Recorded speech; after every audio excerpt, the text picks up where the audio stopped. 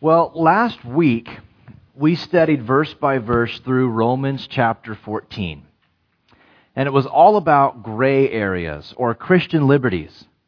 You see, in Paul's day, Christians struggled with questions like, should I eat meat? Or should I celebrate Jewish holidays? Or should I drink wine? And regarding these, the Bible does not command us either way. The Bible gives us freedom to choose. God's word is clear. We're commanded to love God, but it doesn't tell us to celebrate God more on certain days or every day.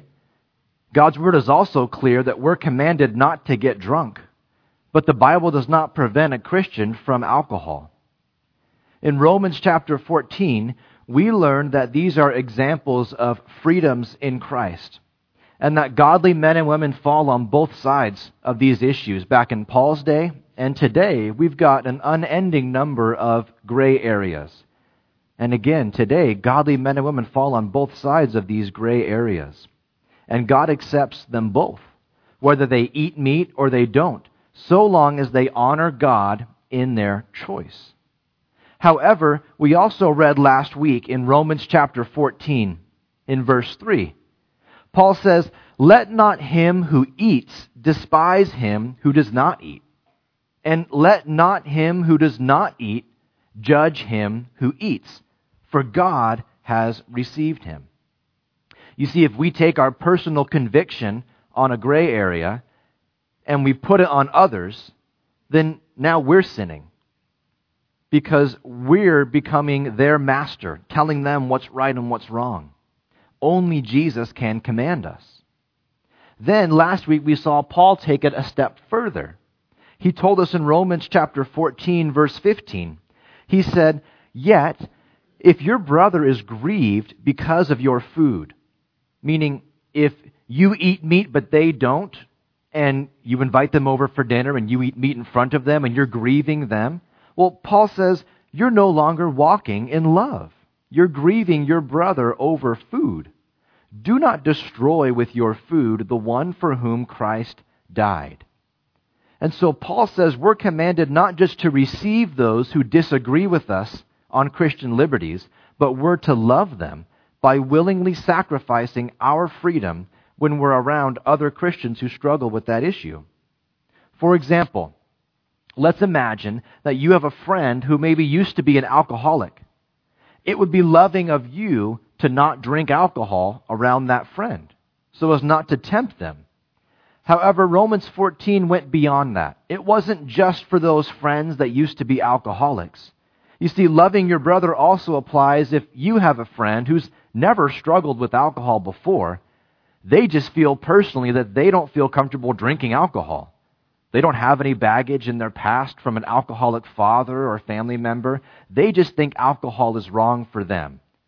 And Paul says, even for that friend, you shouldn't drink alcohol around them because you're putting them first. You're putting them before your freedom for the purpose of loving them and loving God.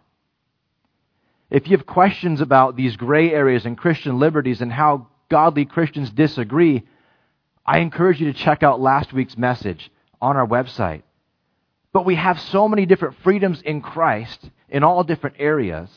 And yet last week we didn't have time to discuss the other side of the coin. You see, last week was all about how Christian liberties relate to others. But we didn't talk about how Christian liberties relate to us personally. Perhaps there can be good reasons why you choose to limit your personal freedom. And that's why I've called today's message, When Freedoms Become Folly. Today's going to be a little different. You know, usually we go verse by verse through a chapter or a big chunk of Scripture. But today I wanted to take a step back and say, well, Lord, when can my rights, when can my freedoms, when can my gray areas actually become wrong and unwise in your sight? And so here's our first one for today. If you want to take notes, it's your first fill in the blank on your note sheet. It says, my freedom becomes folly when it leads me into temptation. My freedom becomes folly when it leads me into temptation. We'll use that example of alcohol since I already brought it up. We read in Ephesians chapter 5, verse 18. Paul says, "And do not be drunk with wine, in which is dissipation, but be filled with the Spirit." So God's word is clear. He does not want us to get drunk. Getting drunk is a sin. But to have a beer or a glass of wine, that's a gray area, a Christian liberty. However, for you personally, if you cannot moderate your drinking, if you're tempted to keep drinking, then it would be foolish of you to say, well, I'm just going to have a beer, knowing deep down that it's probably going to be a case. Well, you need to recognize for you personally, that's foolishness. You shouldn't put yourself in that temptation. Maybe for you personally, you can't go to a bar. Is it a sin to eat at a bar? No. Is it a sin to get a drink at a bar? No. Is it a sin to get drunk anywhere? Yes. And so you see, for you personally, maybe there's certain freedoms that you need to forsake. Maybe there's certain friendships that you need to avoid, or you know where you can't hang out with those friends. You see, we each need to seek the Lord on what we're free to do and what freedoms we might need to sacrifice. I like to imagine that God's commands are like a cliff. They're like a cliff. If we break His command, we sin because we've crossed that line. We got too close and we fell off the edge. We gave in to temptation.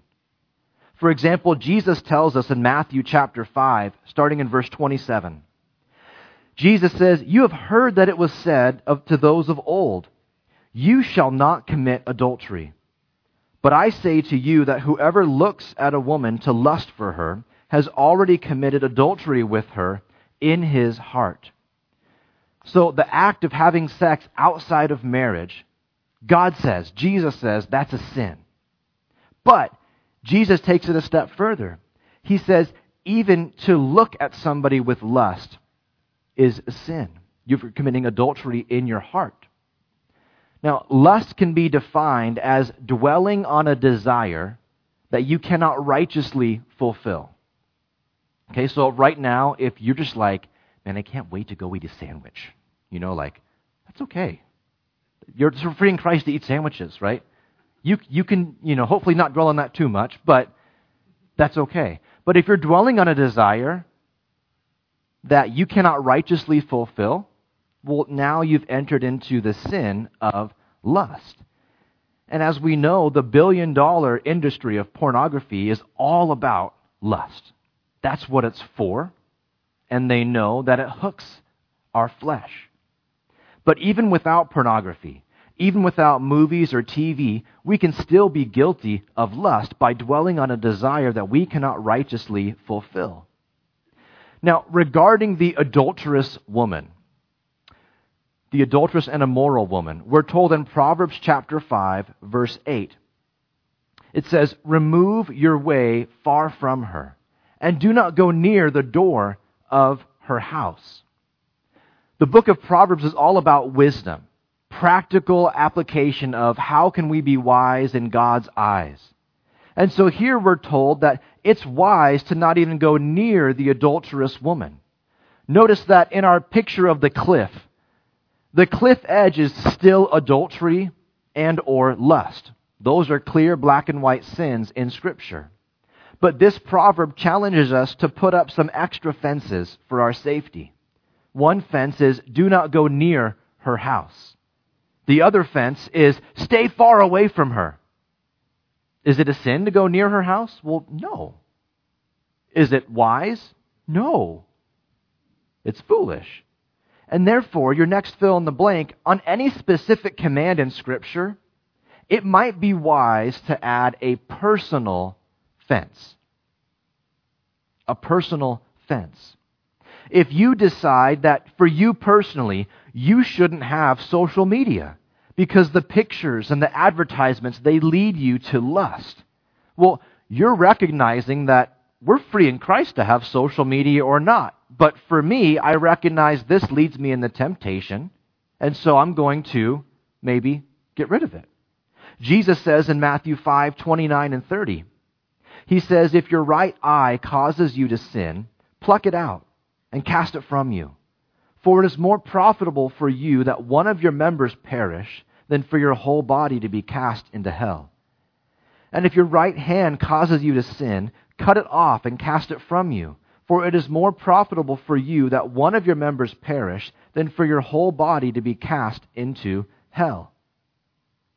If for you personally, social media or whatever, you fill in the blank, if that thing leads you into temptation, it's not worth having. It's not worth having. You're humbly recognizing that you are a sinner and that you personally cannot enjoy this particular freedom without being led into temptation. But notice two things about this example. First, as we learned last week in Romans 14, we cannot enforce this personal fence on others. If you are led into temptation through some freedom, you can't say, okay, it's wrong for me, it's wrong for you too. That's not how it works. In fact, Jesus says, now you're in sin. You can't do that. We should not look down on those Christians who might have social media. I'm just using social media as an example. You know that, right? Okay. Nor should we puff ourselves up in pride and say, well, I haven't had Facebook in years. I'm pretty spiritual. Well, great. Good for you. But that's not what we're talking about. We don't use these liberties to have or not have as an act of judging others or being prideful in ourselves. The second thing I want us to notice about this example is that we talked last week about feeling convicted about a gray area. Again, going back to the idea of alcohol. There are godly men and women who, again, have no baggage or anything with alcohol, and yet for them, they just think it's wrong to drink alcohol. In fact, if they tried to take a sip because you showed them in the Bible that we're free in Christ, just don't get drunk, and they took a sip, their conscience condemns them and convicts them. Well, for that person, it is wrong because their conscience convicts them. And so, you might not feel convicted about having social media or not. This is not a matter of conscience, but it's a matter of recognizing this is a freedom in Christ. I don't feel bad for having it, and yet I still recognize this thing, social media in this example, leads me into temptation. So even though I don't feel condemned about social media, I don't feel convicted about it, in fact, I'm going to miss it, I'm recognizing it's not worth having for me personally because I'm led into lust and temptation. And so you see, it's just unwise for me. I'm going to willingly lay down my right for the sake of drawing nearer to God. You see, we all need to seek the Lord. That's a given. But we should seek the Lord specifically in these gray areas. Spend time in prayer saying, Lord, search my heart. Reveal my temptations that I'm struggling with. And Lord, beyond that, reveal what things in my life might be leading me into temptation. What things in my life are causing me to stumble. Ask the Lord to reveal any fences that you might need to set up personally in your life so that you don't live foolishly. But remember these two things. First, never confuse man's fences with God's cliffs. Never confuse man's fences with God's cliffs. It's dangerous. You see, let's imagine that God said, don't touch this music stand. Okay? It will electrocute you. Don't touch it. Okay? Now, I love my kids. So if God said that, then I would tell my kids, you're not allowed on the stage. You can't even get on the stage. In fact, don't even look at the music stand. Now, those are my rules. God's rule was just don't touch the music stand. But here's the problem. If my kids confuse my rules with God's rules, then they're probably going to end up looking at the music stand. You know, don't look, don't look. Oh, there it is. And when they look at it, they don't get shocked. And then they might cautiously creep up the steps onto the stage. And when they do, they realize, it's kind of cool up here. And I feel great. And then as they reach out and they touch this stand, they get shocked. Because they've confused my rules with God's rules.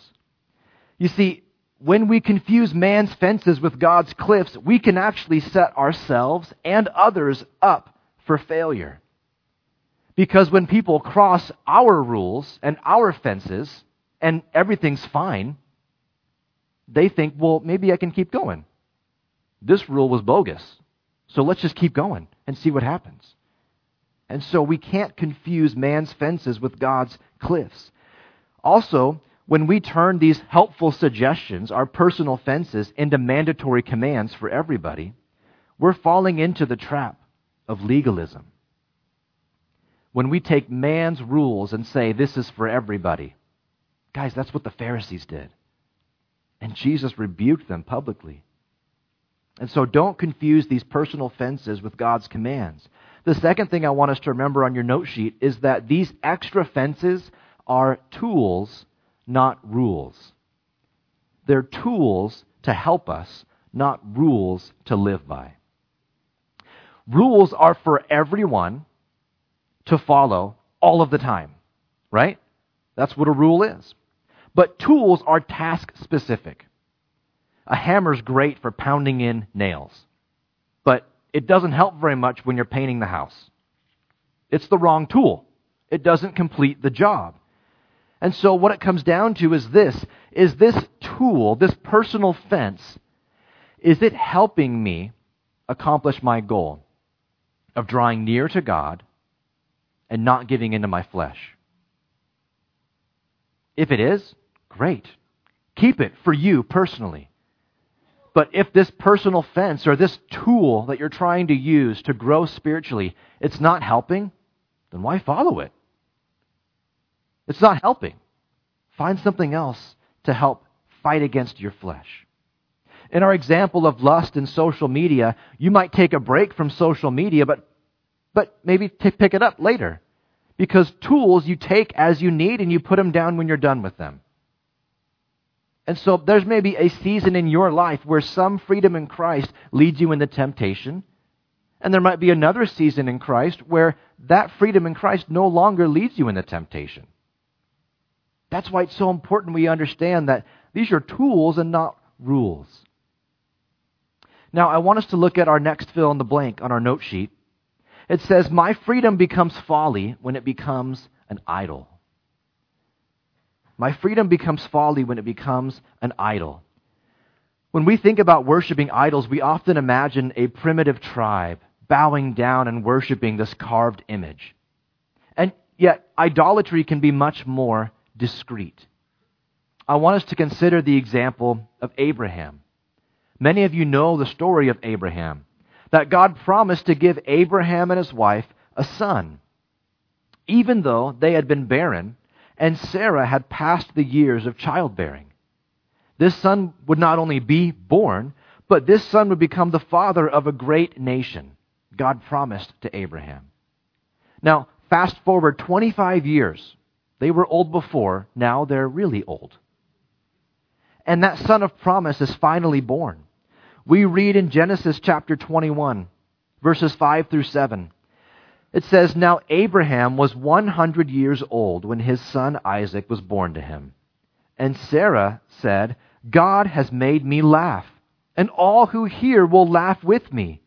She also said, who would have said to Abraham that Sarah would nurse children?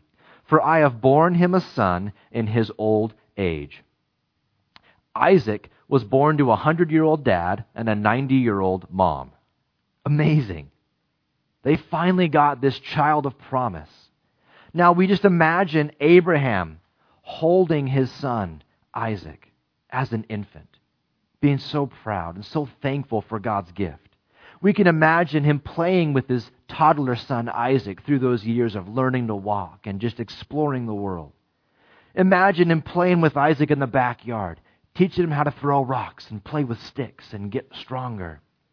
See Isaac grow into a young man, a strong young man. I suggest to you that if anything could have become an idol in Abraham's life, it would have been his son Isaac. I don't mean that Abraham was tempted to bow down and worship his son. No, that's not what I mean. But I'm saying that Abraham loved his son more than anything else on the earth. He'd waited for him for so long. In fact, Abraham's name means father of many. You can imagine as he goes out and he meets people and he says, I'm Abraham. They're like, oh, father of many. How many kids do you have? None. If he had any idol, it would have been Isaac. And that's why God asked Abraham to sacrifice Isaac. We read in Genesis 22 in verses 1 and 2. It says, Now it came to pass after these things that God tested Abraham and said to him, Abraham. And he said, Here I am. Then he said, Take now your son, your only son Isaac, whom you love, and go to the land of Moriah, and offer him there as a burnt offering on one of the mountains of which I shall tell you. God tested Abraham to see if he was willing to surrender that which he loved most in life. And you know the story. Abraham obeyed God. He took Isaac up there on the mountain, and he built the altar, and he had his son lay down willingly, and he's holding the knife to slay his son. And at the last minute, we read in Genesis 22, verse 12, And God said, Do not lay your hand on the lad, or do anything to him. For now I know that you fear God, since you have not withheld your son, your only son, from me. It's an extreme example. And yet Abraham's willingness to sacrifice his son proved to God that Abraham loved God most. And so as you and I look at our freedoms in Christ, we should ask, do I love God more than my freedom? And if so, prove it. Prove it. Maybe you watch TV. Maybe you read novels. Maybe you hunt or fish. Maybe you play video games. Maybe you sleep in. Maybe you go shopping or garden or bake or you fill in the blank. None of these things are sinful in themselves. But any of these things can become idolatry if we love them more than God. And remember, love is not a feeling or an emotion. Love is a choice. It's an action. Therefore, this is a suggestion, not a command. Therefore, it might be wise to occasionally put down your hobby, put down your freedom in Christ, and say, Lord, I just want to physically represent that I do love you more than my freedoms. I do love you more than my blessings in this life. What fascinates me about the story of Abraham and Isaac is not the fact that Abraham was willing to do it. What fascinates me is that God put Abraham through that turmoil when God already knew the answer. Do you ever think about that? God knows all things, right? He knows the end from the beginning, right? And so it says, God, in his answer to Abraham, now I know that you love me more than your son. And I say, well, didn't you already know? Well, sure he did. So why did God still make Abraham go through it if he already knew the answer? And I think we can ask the same question about us today. Why should I sacrifice non-sinful things just to prove my love for God? Why should I lay it down for a day or for an hour and go read my Bible instead? What good would that do? What good comes from our willingly sacrificing good or neutral things? And I suggest there's 3 good reasons, both of why Abraham had to go through it and why it's good for you and I to lay down our freedoms in Christ occasionally. First of all, it glorifies God. It glorifies God. Abraham was willing to give God his most precious treasure in this world. And because he was willing to do that, that was a greater sacrifice. The greater the sacrifice, the more glory or worship God receives. When we choose to honor God more than our favorite blessings or our favorite freedoms, we're choosing to worship God with a more valuable praise. It's more valuable. Second, I believe God put Abraham through this so that Abraham would know his own heart. Abraham learned that day that, okay, I really am willing. I thought I was willing, but I really was. And when we willingly sacrifice good or neutral things, it reveals our heart to us. It reveals our heart to us. It's one thing to say, well, I can live without TV or the news for a day or a week or whatever. I can live without my cell phone. I don't need to check it. But it's another thing to actually sacrifice it, if only temporarily, to say, okay, Lord, I'm going to spend some time in prayer uninterrupted. Or, Lord, I'm going to spend some time in worship. And if you're anything like me, your heart is deceitful and desperately wicked. And I know that your heart is like that because that's what the Bible tells us in Jeremiah. The heart is deceitful and desperately wicked. Who can know it? Only the Lord. Only the Lord knows our heart.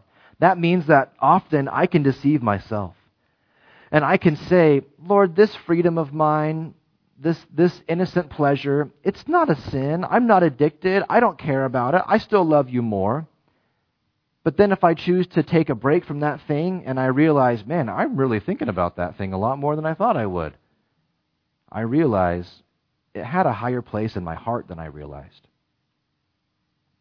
Third, I believe God did this to Abraham so that Abraham was reminded to keep loving God most. When we choose to sacrifice earthly blessings or freedoms for the sake of time with the Lord, we are reminding ourselves.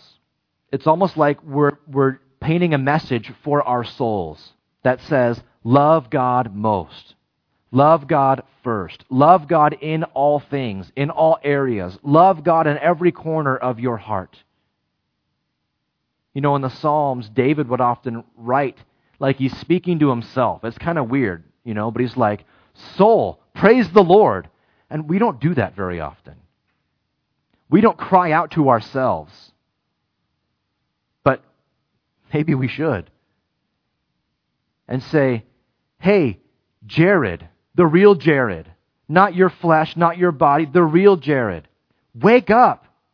Stop living for the flesh, but live for the Spirit. Stop living for yourself and live for the Lord. Jesus uses the example of loving money as an idol in Luke chapter 16, verse 13.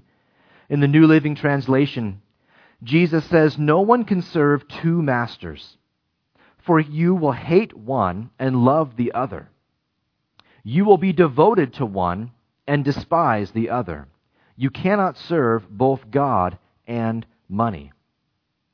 One of the ways that you and I can ensure that Jesus is our master, not our flesh, not anything else, is by occasionally sacrificing those earthly blessings and pleasures and devoting time to Him and saying, Lord,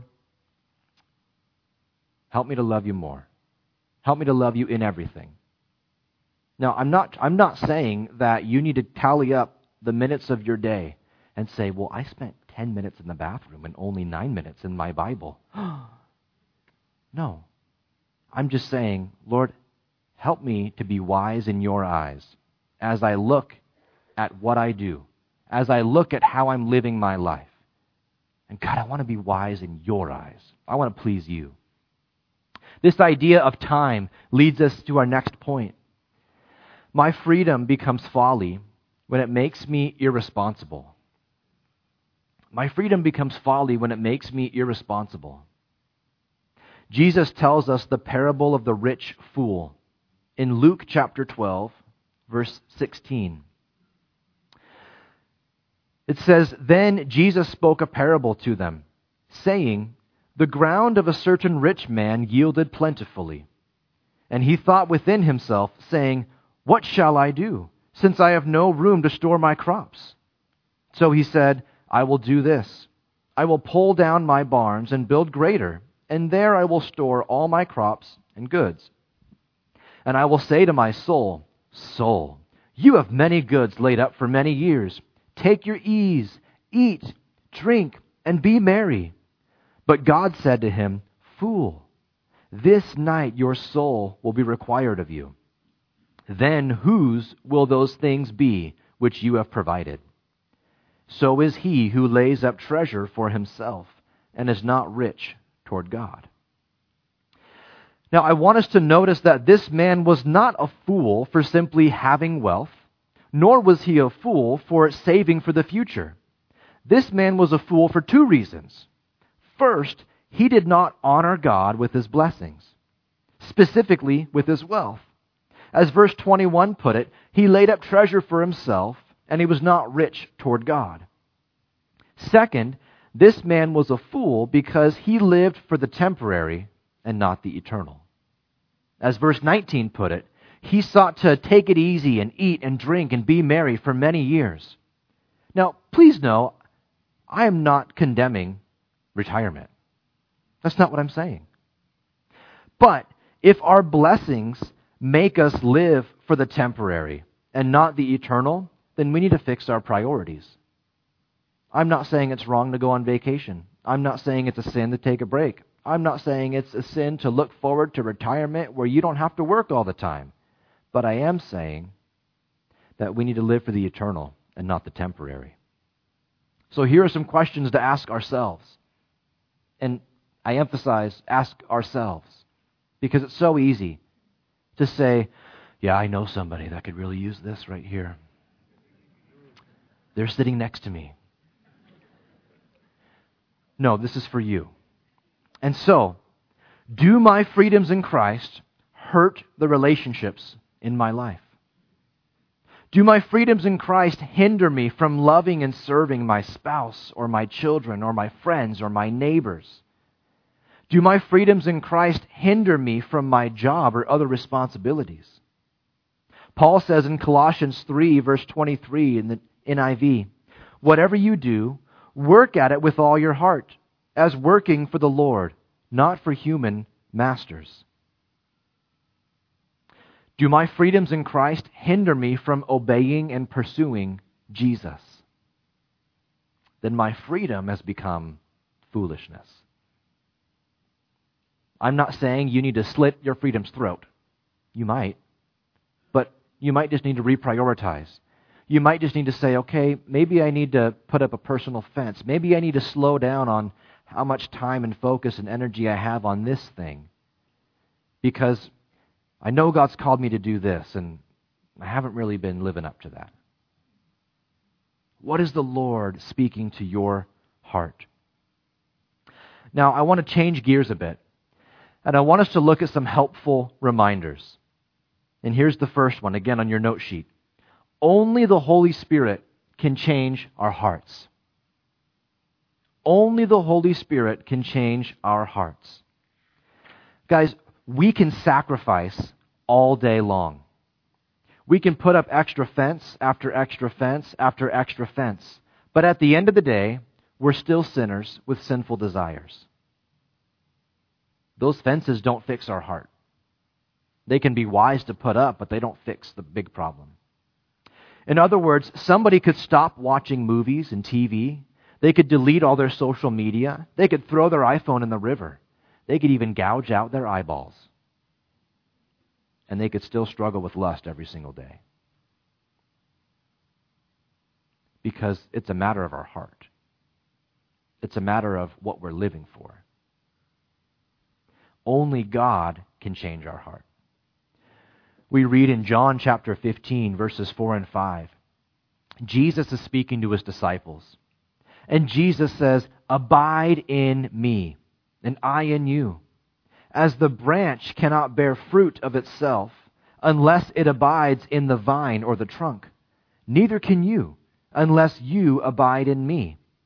I, Jesus says, am the vine. You are the branches. He who abides in me and I in him bears much fruit. For without me, you can do nothing. The fruit that Jesus is talking about is pretty vague. But essentially, it means the fruit of becoming more like Jesus, less like ourselves. More like Jesus, less like the world. And so that fruit might be, well, I struggle with lust less. That fruit might be, I don't gossip anymore. That fruit might be, my language is more godlike and less Satan-like. Jesus says, as we abide in Him, the Holy Spirit changes our heart. The more that we pray, the more that we read our Bible, the more that we worship, and the more that when the Holy Spirit says, Jared, what about this? You're not really obeying me here. And you say, okay, you can have that too. I'll repent of that too. The more we respond in obedience, the more fruit that God is going to produce through us, and the more Christ-like we'll become. Only the Holy Spirit can change your heart. Here's another helpful reminder. A rigid, sacrificial lifestyle won't earn us heaven. The Pharisees were the religious leaders of Jesus' day. They were the ones that sacrificed everywhere you looked. They were always in prayer, and they went out on the street corners to pray in public so that you knew, wow, they're praying all the time. And when they would give to the Lord, they would ring their bells and their trumpets and say, ding, ding, ding, ding, ding, ding, ding. Look at how much I gave the Lord. And you would say, wow, look at their sacrifice for God. But sadly, many of these Pharisees were confident in their sacrificial lifestyle to get them to heaven. They trusted in their works, attempting to earn their way to heaven, attempting to be good enough. They would say, well, sure, I'm not perfect, but I'm way better than the most of you. They would say, I'm not perfect, but my good far outweighs my bad. And they would say, God is pleased with me. But in doing so, despite all their sacrifices, they missed salvation. We read in Isaiah chapter 64, verse 6, where it says, but we are all like an unclean thing, and all our righteousnesses are like filthy rags. We can imagine having a cloth that represents our righteousness, our good works. And some of our cloths might be cleaner than others. And yet we hold that cloth up to the Lord and say, look, here's my righteousness. And Jesus takes our cloth and He holds it next to a pure white cloth. And we see, man, ours is just a filthy rag. Ours is hideous and stained and broken and ripped. And Jesus says, that's as good as it gets. The most holy, the most godly person you know, their righteousness in their works is but filthy rags compared to God. And that's why God says it's not good enough. In fact, nobody's good enough. That's why I came down and I was good enough on your behalf. That's why I came down and I died on the cross to pay for your sin, so that I can take your filthy rags and I'm going to put it where it belongs, in the garbage. And I'm going to clothe you with my rag, with my righteousness. I'm going to clothe you with my perfect Son, my perfection. That's why Paul says in Ephesians chapter 2, verses 8 and 9, he says, for by grace you have been saved through faith, and that not of yourselves. It is the gift of God, not of works, lest anyone should boast. If we were saved and we went to heaven because we believed in Jesus and we did some sort of work, we would say, okay, here's Jesus' righteousness and here's mine too. God says, no. Now you're boasting in your works. It's me or nothing. And as we come to Christ, we humbly recognize, Lord, I can do nothing in my own strength except sin. I'm good at that. I can do that all day long. So, Lord, forgive me. And He will. Lord, save me. And He will. But He won't leave you that way. He'll fill you with His Spirit, and He'll begin to change you from the inside out. God invites us to come as we are. He doesn't require us to stop sinning or to change our hearts so that we can become Christians. Instead, He invites everybody to recognize that we are all sinners and we all fall short of God's glory, and none of us live up to God's perfect standard. But God in His love says, I love you anyway. Come. Trust in me. Don't just believe that I'm real, but say, Lord, you are my Lord. You are my Master. And I'm trusting that on the day that I die, I'm going to go to heaven and be welcomed in. And you're going to look at me as if I'm blameless. But it's not because I was blameless. It's because you have paid for my sin in full. You've washed me white as snow. And you've chosen to remember my sins no more. That's amazing. If you trust in Jesus as your Lord and Savior, you'll be headed for heaven because you've received God's gift. And in the meantime, His Holy Spirit changes our hearts from the inside out. Finally, our last reminder. It's not about how you start, but how you finish. So press on toward Christ. The Apostle Paul says in Philippians chapter 3, verses 12 through 14, in the New Living Translation, Paul says, I don't mean to say that I have already achieved these things, or that I've already reached perfection. Paul says, I'm striving for the Lord, and I want to live for Him, and I sacrifice and suffer for Him, but I'm not perfect. I've not achieved what God has for me, but I press on to possess that perfection for which Christ Jesus first possessed me.